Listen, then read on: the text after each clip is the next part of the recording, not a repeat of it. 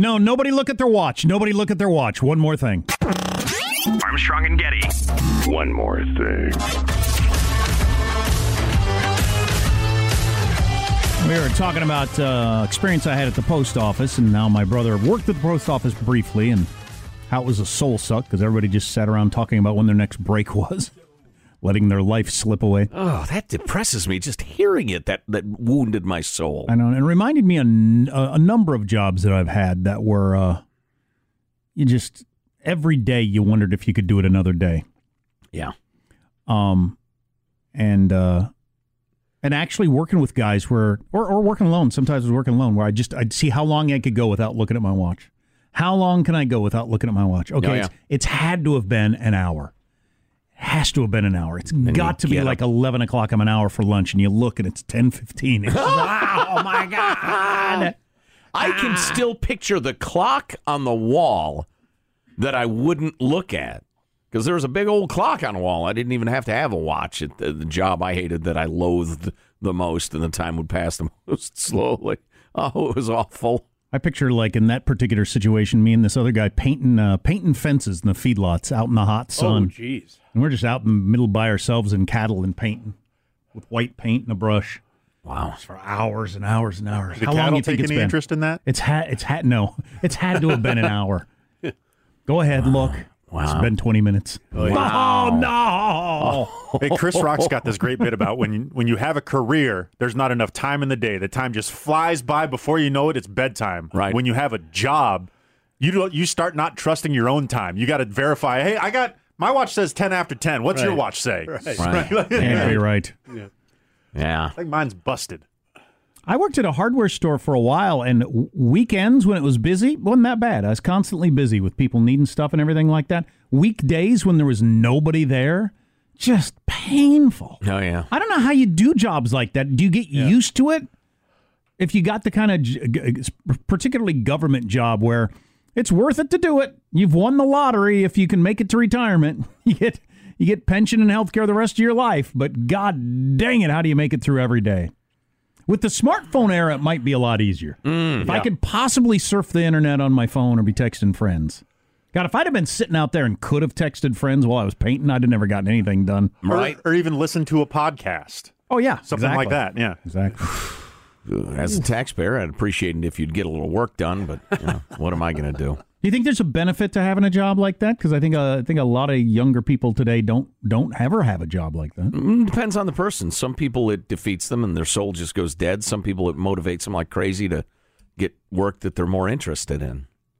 I just don't know. It depends on the individual, I think. I think it's important to expose yourself to as many types of work as you can to kind of really figure out what works for you. Yeah, I don't know. I think about this a lot because I got kids, and how much do I want them to work and at what point? And I worked a lot since I was about 13 years old. I've worked pretty much constantly, a lot of hours.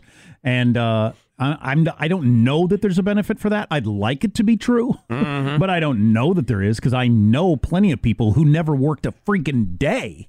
I know people personally never worked a day until they got out of college and got their first job, and they do well and they work hard and they're very successful. There was no lesson that needed to be learned. Or did you just spend some of your youth doing really crappy stuff when you could have been having fun during that period of your life when you get to have fun? Right. You wouldn't be so angry and bitter. Just not you, a friend. Anyway. Right. I don't actually know the answer to that. I don't either. Well, Jack, do what you love and you'll never work a day in your life. That's what they say. They are idiots.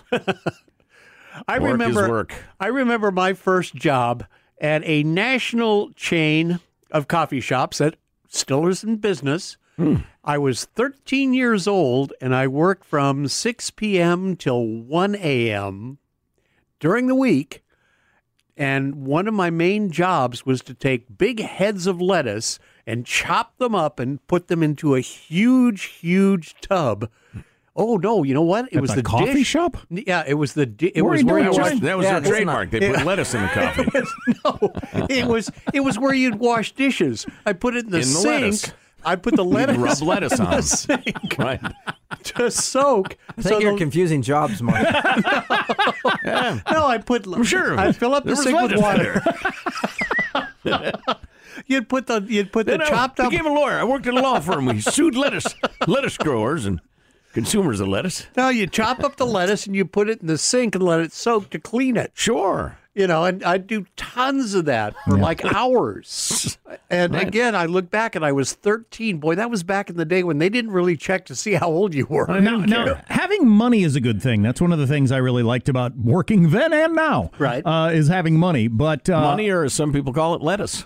Coincidentally. Aside from that, do you think that was really helped you in life, or did you just spend some of your youth working instead of having fun? Oh, I only did this for about 3 weeks, but it was nice to have the money. They discovered nobody wants lettuce in their coffee.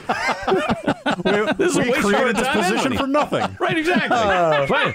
And the lettuce kid, yeah? Fire him. We created this position for nothing. The lettuce washer.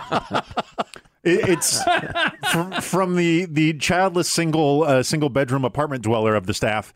It seems to me that having a job early provides the framework to learn the very important things that you like: discipline, money management, things like that. I like to believe that. Like I said, I know people who didn't do that at all, and they do fine. But they learn those lessons elsewhere, either through good family raising or somehow in school they did that. So if it's important to get those things, and I think jobs offer a very clean, effective way to teach that to families who may not be able to afford other ways. I honestly don't know what's best, because we all know, and there are statistics, and we hear that from business people all the time. There's all kinds of examples of people who've never had a job, and then they get shocked when they get their first job, and they're terrible employees, and blah, blah, blah, blah, blah. So that happens too. Yeah, but kids need to learn how to work for a crappy boss and what it's like to have a crappy boss. Those kind of people skills, you got to teach them that. Right. Well, I've made that point to my kids, and they didn't enjoy hearing it in school when they'd have idiot teachers that they had to put up with.